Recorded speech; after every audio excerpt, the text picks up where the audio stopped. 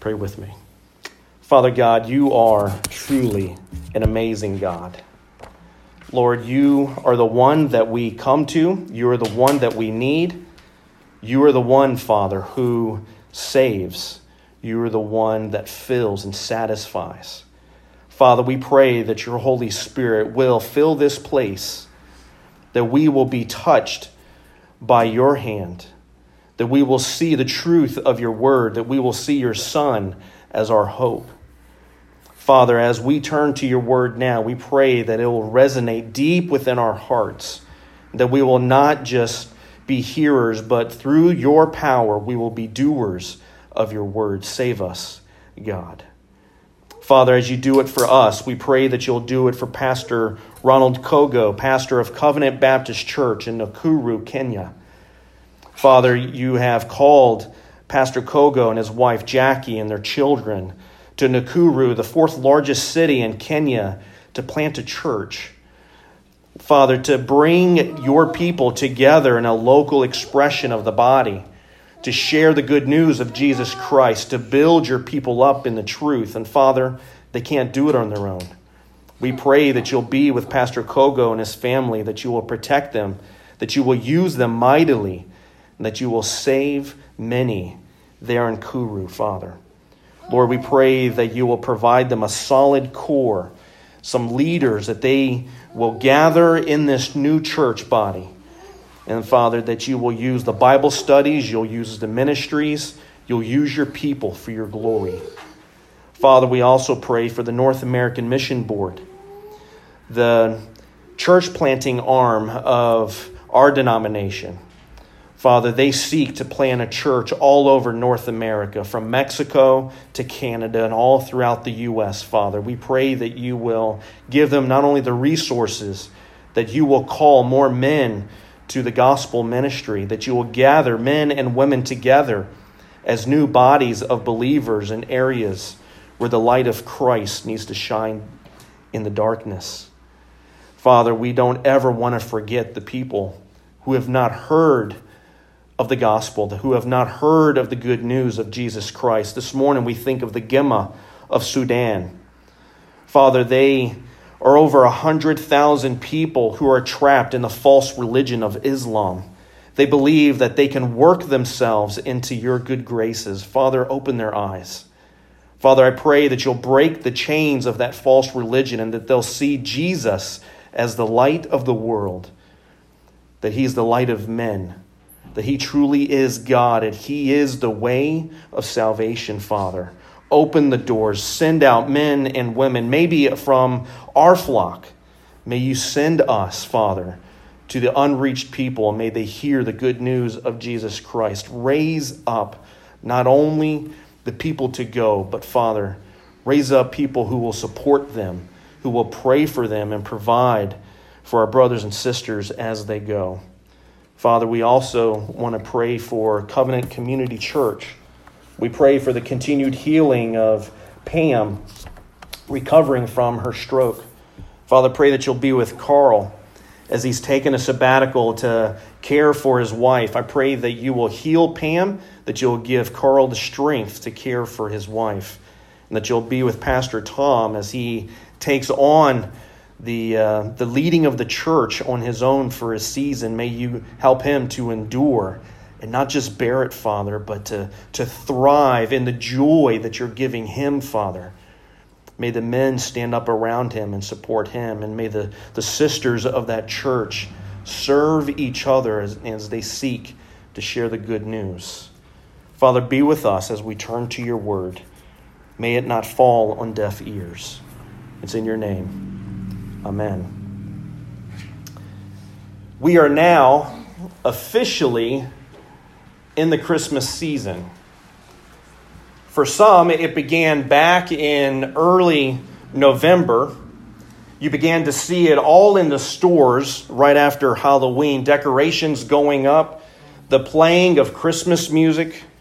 Thanksgiving is just kind of squeezed right in there between Halloween and Christmas. And it's hard to focus on Thanksgiving as more and more people and places focus on Christmas. But now Now officially I can say Merry Christmas to you, because it's officially the holiday that's talked about and it's celebrated, it's sung about. It brings back a lot of memories for people. And I have to confess to you that Christmas is my favorite holiday. I love Christmas. It's a tradition in my family to begin decorating for Christmas at 12:01 right after Thanksgiving. So we reserve Thanksgiving for Thanksgiving, and we are truly thankful.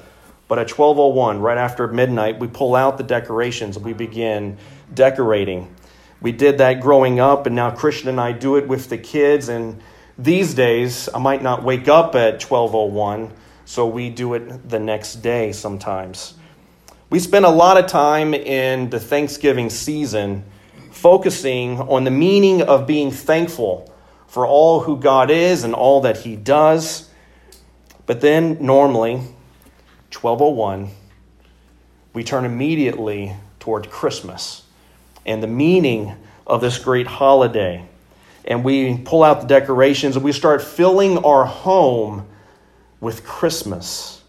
A lot of people decorate for Christmas. You may decorate for Christmas. Lights go up on the houses. A Christmas tree is put up, other ornaments and decorations. When Christian and I were first married, we only had a few that were given to us, and then we bought some over the years. And then as the years went on, we've added more. And in recent years, we've focused more on one particular thing in Christmas. It's almost in every Christian home. It becomes a highlight. It's either part of the decorations or it's read about, it's sung about. There's now even a movie about it. There are plays and shows to go to, and that's a nativity scene. The nativity, the scene where Mary and Joseph having baby Jesus, maybe in Mary's arms and laying him down in the manger, surrounded by animals because there's no room for them in the inn. And maybe your nativity scene has shepherds and kings surrounding them. Christian and I have tried to find more nativity scenes, and we've tried to put them on the tree and over the house. I've even thought about building my own manger and putting it on the porch or out in the front lawn just to symbolize what Christmas really is. It's an important picture for Christmas, the nativity scene. Of all the decorations, of all the lights, of all the music, the baking, the sweet smells, the fragrances, it's the nativity with all the faces centered on Jesus Christ. And normally the babe is lit up, so you see and you focus right in there on the Christ child. You see, without Christ, there is no Christmas. There is no holiday to truly celebrate. We need to be reminded of this every year. We live in a world that tries to tell us Christmas is about other things, but Christmas is about Christ. We've seen it on bumper stickers now, and now you see it on Facebook and Twitter posts that's saying to keep Christ in Christmas. He's the reason for the season, they say, and it's true. That's several ways to do it. There's another way to keep Christ in Christmas, and that's Advent. It's a good way to focus on Christ during the holiday. And Advent is simply an old Latin term that means coming. In the church for a long time, the season of Advent has been celebrated as preparation for the coming of the Christ child. And many families even do it at home these days. We started doing it as a church last year, where on each of the 4 Sundays leading up to Christmas, we remember the season of waiting for the Christ child to come. And then it ends with the birth of our Savior, Jesus Christ, on Christmas morning. Jesus being born as a lowly babe in Bethlehem. That is his first advent, his first coming. And now we wait for his second advent, his second coming. Most of us may remember what's told in the book of Matthew, chapter 1, verses 21 through 23. And that passage is really the theme for the month of December with Advent. At the time of Jesus' birth, right before Jesus was born, the angel Gabriel came to Joseph and told him this, "Your wife will bear a son, and you shall call his name Jesus, for he will save his people from their sins." All this took place to fulfill what the Lord had spoken by the prophet. "Behold, the virgin shall conceive and bear a son, and they shall call his name Immanuel," which is God with us. We're pausing from our series through Colossians during the whole month of December to go through this series of Advent, God with us, and to prepare us to truly celebrate the meaning of Christmas. And honestly, it doesn't matter. There's debate if Christ was even born on December 25th or not. And that really doesn't matter if he was born then. What matters is that we celebrate his birth. And our tradition is to do it December 25th. And that's what's important. The angel Gabriel told Joseph that Mary and Joseph shall call the baby, shall name him Immanuel, which means God with us. Jesus has many titles in the Bible. Christmas celebrates, though, God coming to us. God coming to us. Jesus is Immanuel. What does it mean for God to be with us? What does it mean God is with us? The angel said this was to fulfill what the Lord had spoken by the prophet. Immanuel, God with us, fulfills a promise that God made many, many years, thousands of years, an eternity even, before Jesus was born in Bethlehem. But what's the big deal? Why did the angel Gabriel take the time to look at Joseph and to tell him, "You will call him Immanuel, God with us"? And why is it written down for us today? Why is that important to know that Jesus is Immanuel? Well, during Advent this year, we're going to look at that. We're going to look at what the big deal is. Why is it so important to know that Jesus is God with us? You see, there's more to the nativity scene than just everyone looking at this precious baby. There's more to the nativity than just everyone just focused in on that child. There's more to the music. There's more to even the decorations and the movies that I love. There's more to Christmas than that. There's more to family time at Christmas, as precious as that is. You see, God has come. He's with us. And that's what Christmas is about. Immanuel, God with us. There's so much in those three words. God with us. It's so important and awesome because lives are literally changed for all eternity because God is with us. Take away all the decorations. You turn off all the lights. You get away from all the music, get away from all the glitter and the good times with Christmas.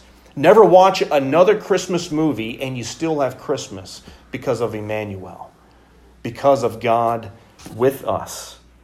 But what does it mean? What does it mean that God is with us? And what's the big deal about this? Each part has an infinite meaning for us. God with us. Not man with us. Not angel with us. God with us. And this morning we're going to look at that first part. God with us. The divine nature of Immanuel. Next week we'll look at his humanity. God with us, with people, with humans. And then we'll look at and see why God needed to come. Why do we need Immanuel? And then the last Sunday before Christmas, we'll then look at his glory. You see, in Luke 2, most of us are familiar with that passage. The Sunday before Christmas, Jesus was born. An angel appeared to the shepherds as they were watching over the flock by night.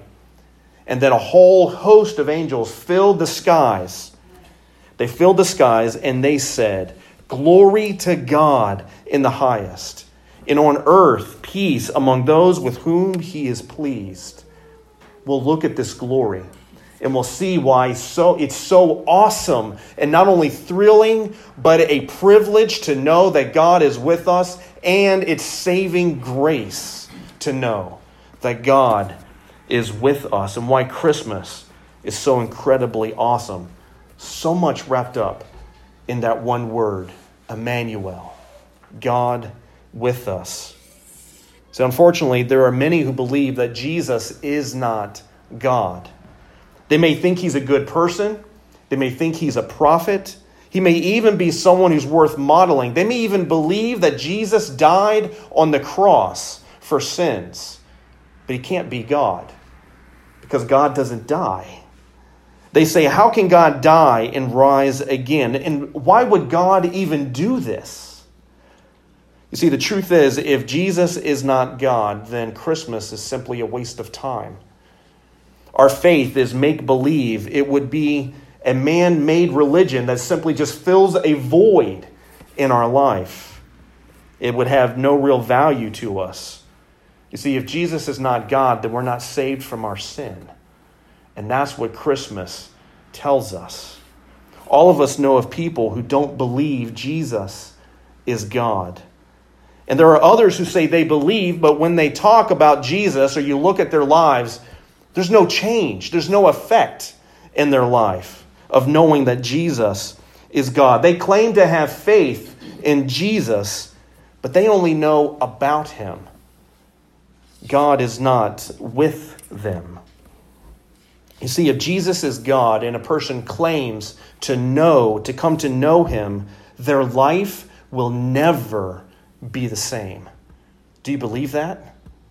Their life will never be the same, because they have come, when you come to know Jesus, you've come to know God. You see, if I claim to know my wife Christian, I really know my wife Christian, and you ask me, so when's her birthday? I say, I don't know. Or you say, what makes her smile? I don't know. Well, what makes her laugh? Or what makes her cry? I don't know. Well, what do you know? Do you know her favorite meal or her favorite restaurant? I don't know. Well, what do you know? Well, I can tell you what she does for me. I don't think Christian would say I know her. I don't think you would say that I know my wife. You know what she does for you, and is that all that she's good for? What she does for you? You see, it's the same with God. If all you know about God is what he does for you, then you don't really know God. Do you know God? Do you know the true meaning of Christmas? What's behind the nativity scene?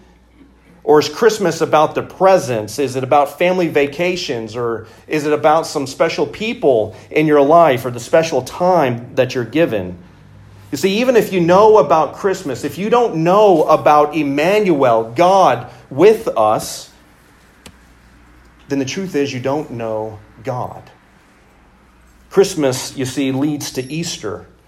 And Easter leads to the throne of God, where Peter says in 1 Peter 3:18, Christ suffered that he might bring us to God. See, it doesn't end at Christmas. It doesn't end at Easter. We have Christmas so that Easter will happen. We have Easter so that then we will then be brought to God and be with him. Immanuel is God who came to us to bring us to himself. Jesus is God who came to bring us to God. You see, the reality, none of us can go to God on our own. It's like a rich man trying to go through the eye of a needle, Scripture says. It's easier for a camel to go through the eye of a needle than it is for a person to go to God. It's impossible for any person in their own strength to make their own decision that they will go to God. It's impossible. But Scripture also tells us what's impossible with man is possible with God. It takes God to bring us to himself. And if God doesn't bring us to himself, then we are lost.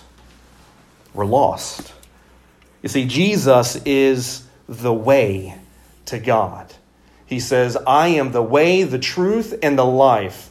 No one comes to the Father except through me. Jesus is the way. That's why the early Christians, they were known to belong to the way.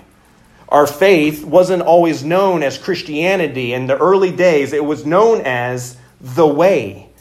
Jesus is the way. If Jesus is not God, then we have no way to get to God. And being without God then means death. It means separation. It means that you can't ever get to God, and you are separated from him for eternity, apart from his goodness, apart from his grace, and apart from his love. If Jesus is not God, if Jesus is not God, then there's no resurrection. And if there's no resurrection, there's no redemption for us. You see, if Jesus is not God, then his death means the death for us all. No man can overcome death. Once a person dies, that's it.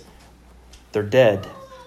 They cannot bring themselves back to life. And if Jesus was only a man, then it's impossible to be with God. But you see, on that Christmas morning, Immanuel reverses that. God with us. He reverses that.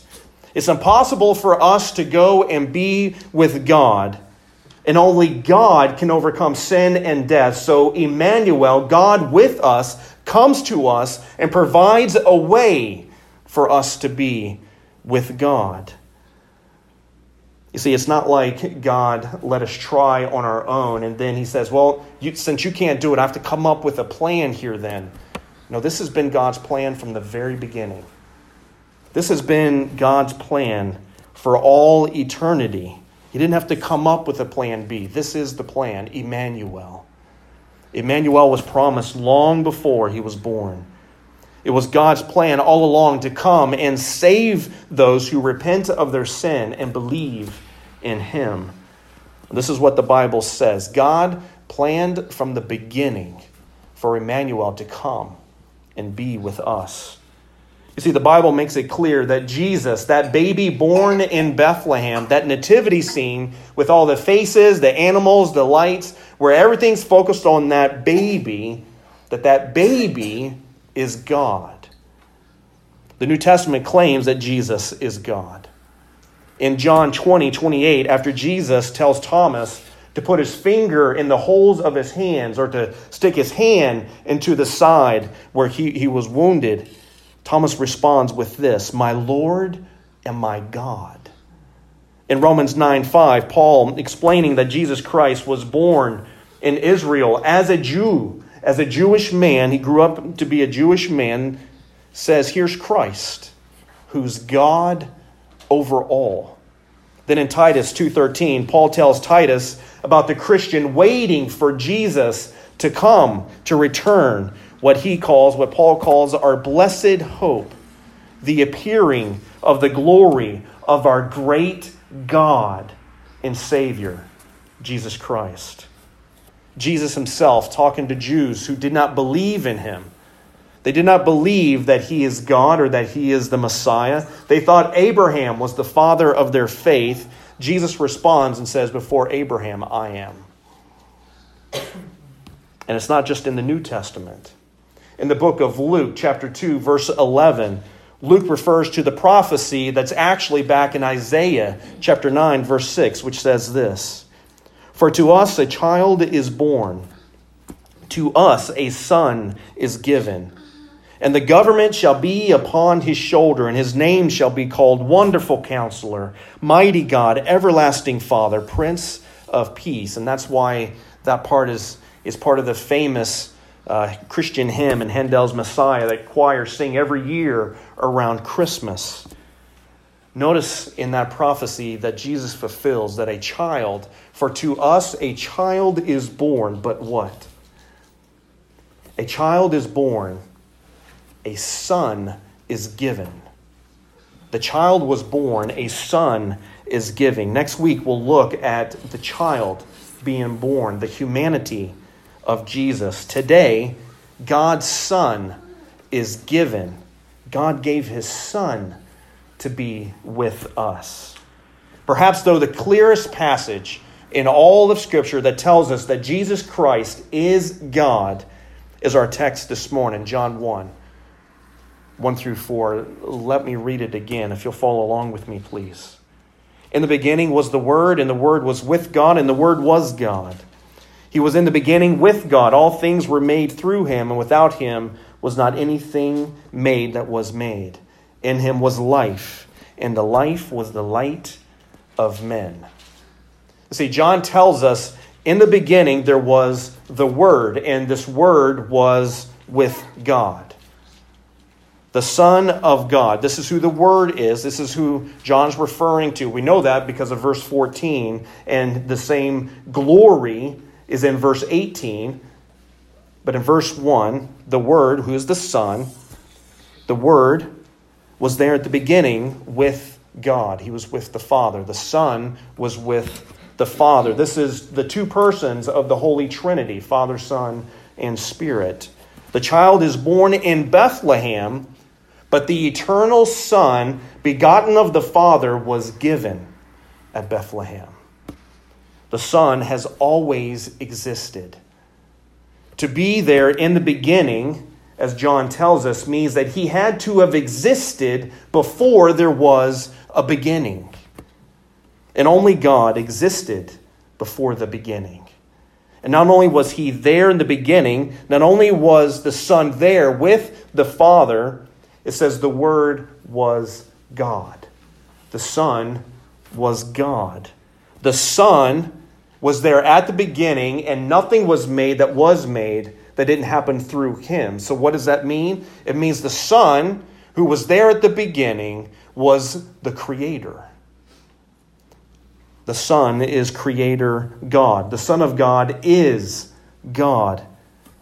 Everything that the Father is, the Son is. Everything you think about God and what Scripture tells us about God, it's not only the Father, it is the Son.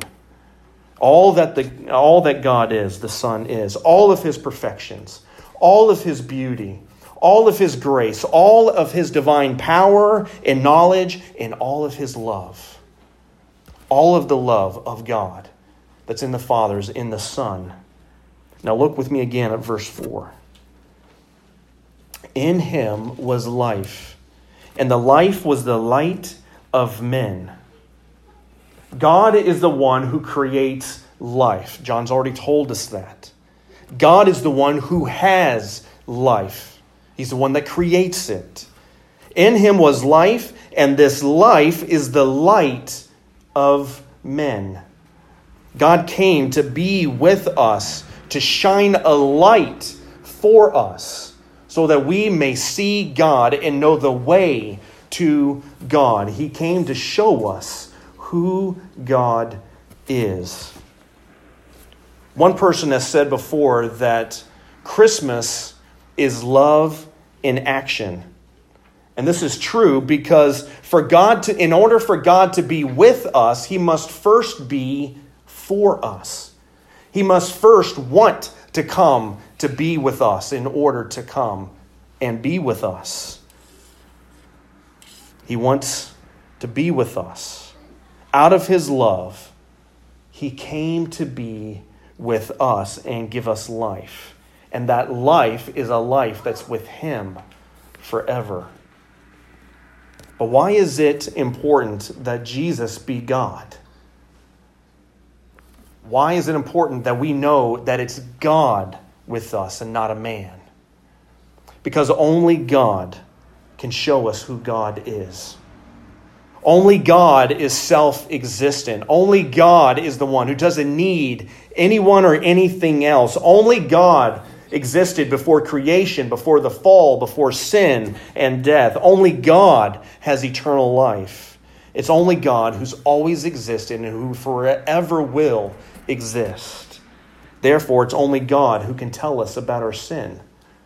It's only God who can then take the full penalty for that sin, for all those who believe in him. And it's only God who can then conquer that sin, so believers can have this new life that he gives.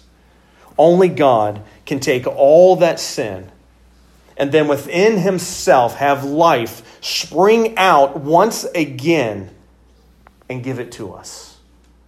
No man can ever live up to the standard of God. No person is perfect. No one can stand in his holy presence. No one can save themselves or anyone else for that matter from the penalty for sin, which is death. Only God can save. Back in the Old Testament, Isaiah 43:11, God says this. This is God's word. I am the Lord, Yahweh. And besides me, there is no Savior. God is the one who saves sinful people. You see, if Jesus is not God, then there is no salvation for those who believe in him, because he could not have life within him. He would have died on the cross 2,000 years ago, and that would have been it. And those who have faith, Paul says, we would be the most to be pitied, because every Christian would still be under the penalty of death. See, faith in a man is only as good as that man. If Jesus is not God, if he was only a man, then Jesus died on the cross 2,000 years ago and his bones have rotted away. Our hope has died with him. But faith in God is complete confidence in who God is. And Jesus is God. That means the assurance of our faith is in who Jesus is. Believers have salvation because God has life. And he creates life. And he's come to us to give us that life. He has worked for our good by coming to us when we needed help in our lowly state, when we couldn't do anything for ourselves. And he died on the cross, taking our punishment. And by his divine power, he rose back again to life. He raised himself from the dead. And in him is the light of men. In him is resurrecting life. Sinners are saved and given new life. And that means then that Creator God has come to us and he is Savior God. Creator God is Savior God to all those who believe in him. And because of the world in which we live, because of our own sin, because if we don't believe, for the non-believer, death is in front of you. And if you cannot overcome it, then you are completely separated, and no one can overcome death on their own. For you, as a non-believer, that means to pass into eternity and have no life, once again, completely separated from God. Without Jesus, you're separated. You need God. You need that way that goes to God. You need Jesus. You need his life that has full resurrecting power, that God-creating life that he gives. Without it, you're still in your sin and you will perish, Scripture says. For the Christian, for all those here today who believe in Jesus Christ, Christmas is truly our holiday. It's our celebration because to us a child was born, but more importantly, the Son is given. In the Nativity, God is in the manger, not just some baby. God is in that manger. God came to be with us and fulfill what we cannot, so that we will be with him forever. For all those who repent of their sin and believe that Jesus is the Christ, the Son of God, that Jesus paid the price for our sin, because of Immanuel, we're told a precious promise in 2 Peter, chapter 1, if you'll turn there with me, please. It's page 1000, verse 18 in the church Bible. 2 Peter chapter 1, verses 3 and 4. For all those who believe in Jesus Christ, this is our promise that God has given us. 2 Peter chapter 1, verses 3 and 4. Page 1018 in the church Bible. This is what every believer of Jesus Christ, every follower of Immanuel is promised this. When the days are long and hard, you can turn to this promise here and know that this is for you. It says, His divine power has granted to us all things that pertain to life and godliness, through the knowledge of Him who called us to His own glory and excellence, by which He has granted to us His precious and very great promises, so that through them you may become partakers of the divine nature, having escaped from the corruption that is in the world because of sinful desire. This is what that means. For all of us who are in Christ, He has given His divine nature to you. He allows you to have life now that lasts forever, that's in His name. By His divine power, Christ has given you what you need to live for eternity with Him. Through knowing Him and being with Him, this promise says we escape all the corruption of the world, all the evil that's in our hearts. We escape that because of Jesus. Now, we may battle our sinful desires, but even battling our sin is a sign of God working His grace in our life. But it's God's godly nature that protects us from our sinful desires. It's God who protects us from all the corruption in the world. He has given us the promise that through repentance and faith, we will have an incorruptible life that lasts forever with Him. And it's not just a new life. It's one that will never, ever be apart from Him. Before Jesus ascended back to heaven, He told the disciples this. After He gave them the Great Commission, go and make disciples of all nations, baptizing them in the name of the Father and of the Son and of the Holy Spirit, teaching them all that I've commanded to observe. And He says this at the end before He leaves. Behold, I am with you always to the end of the age. If you are a believer in Jesus Christ, Christ is with you today. He's with you. That means never a moment apart from Him. That means He is Immanuel for you. God is with you. He's with you every day, every moment. Christ is helping you, protecting your soul, healing your heart, giving you strength to endure. He's preserving your new life with Him. Church, I hope you see that in that nativity scene that's put up in every Christian home, that it's more than just a baby in a manger. This is God in the flesh in that manger. This is God more than a baby. The baby is God who loves you so much that He came to die in your place to take your sin on the cross, to open your eyes, to shine the light of His life on you, so that in your sinfulness you will then repent and you will have faith in Him and believe. This Christmas, let us celebrate Immanuel. Let us celebrate God with us. Let us enjoy the deep soul-filling gladness of God being with us. And let us tell every person in our lives who need to hear that only Jesus brings us to God. Let's pray.